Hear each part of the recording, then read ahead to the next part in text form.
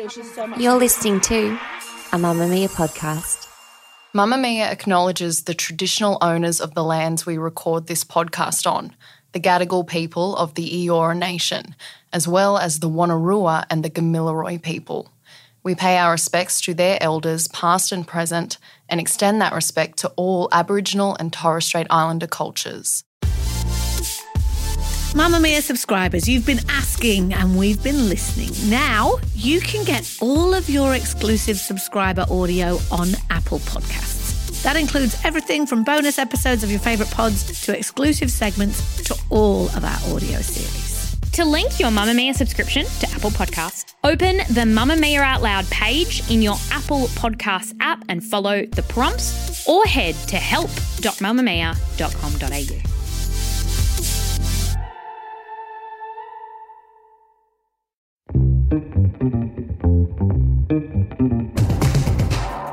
From Mamma Mia, hi, I'm Siobhan Moran-McFarlane and welcome to The Quickie, getting you up to speed daily. Here are the evening news headlines for Tuesday, May 17. Just days away from the federal election, Labour leader Anthony Albanese has been grilled over his party's spending plans if they win on Saturday. Speaking in Perth today, Mr Albanese abruptly ended a press conference after refusing to answer questions about how the ALP plans to pay for their election promises. Instead, Mr Albanese said it would all be revealed on Thursday during Labour's costings announcement. When questioned on whether it was fair to give voters just 2 days to consider the spending plan, Mr Albanese said his party has been transparent throughout the election campaign about those issues. Meanwhile, the Coalition has released its costings today, which includes slashing $3.3 billion from the public service if they're re-elected. Treasurer Josh Frydenberg and Finance Minister Simon Birmingham unveiled the plan in Melbourne, where they claimed that efficiency dividends and changes to super contributions of public servants would offset $2.3 billion worth of spending promises. The Coalition's biggest commitments include $558 million to reduce the Pharmaceutical Benefits Scheme co-payment and $321 million to incentivise older Australians to downsize their homes and give first home buyers access to their superannuation funds.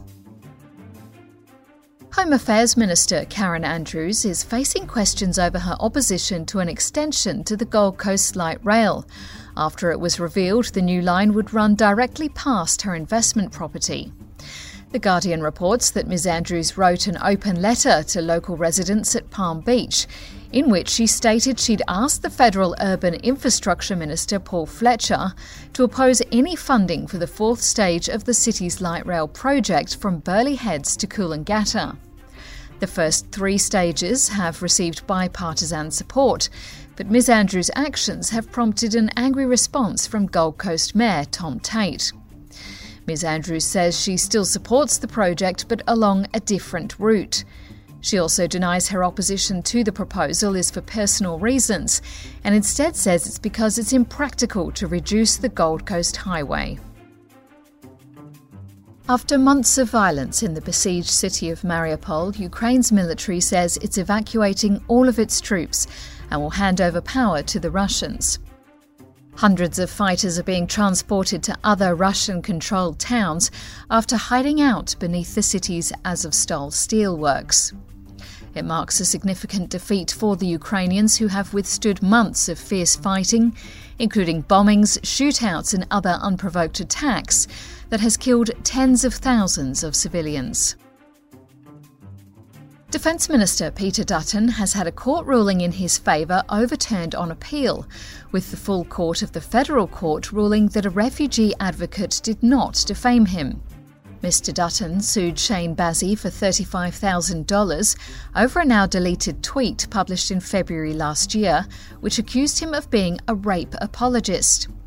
The tweet linked to a Guardian news article that reported Mr Dutton allegedly made comments that some women in detention were attempting to become refugees by falsely claiming they had been raped and needed to come to Australia for abortions. The Defence Minister claimed the tweet suggested he allowed excuses for rape, which the Federal Court initially agreed with. But today, 3 judges concluded that the tweet no doubt conveys an impression that is derogatory and critical of Mr Dutton's attitude to rape or rape allegations. But it does not go so far as to convey the impression that Mr Dutton is a person who excuses rape. Just 1 week after the body of a man in specialised diving equipment and 54 kilos of cocaine were discovered in Newcastle in New South Wales, police in WA have seized another 320 kilograms of the illicit drug. The massive haul, thought to be worth $128 million, was discovered inside a caravan in the remote Pilbara region on Sunday, but detectives believe the drugs were smuggled in by boat. Officers have arrested 2 men in Port Hedland, a 49-year-old from New South Wales and a 37-year-old from Germany, who they believe entered Australia to collect the drugs. Both men are facing charges of importing a commercial quantity of cocaine and could go to jail for life if convicted. That's your evening news headlines. If you want more from The Quickie, check out today's deep dive on whether the Coalition's proposal to allow first home buyers to use some of their super to purchase a property is a good idea, or whether we should be doing more to tackle rising house prices instead. Move by Mamamia is the exercise app for anybody, anywhere. And in case you missed it, we dropped a brand new stretching collection that can be used to improve mobility and bookend your favourite sweat sessions. Mamamia subscribers get unlimited access to Move, and we drop new workouts every single week. If you're on the hunt for movement that makes you feel good, head to move.mamamia.com.au and use the code MOVE10 to get $10 off a yearly subscription.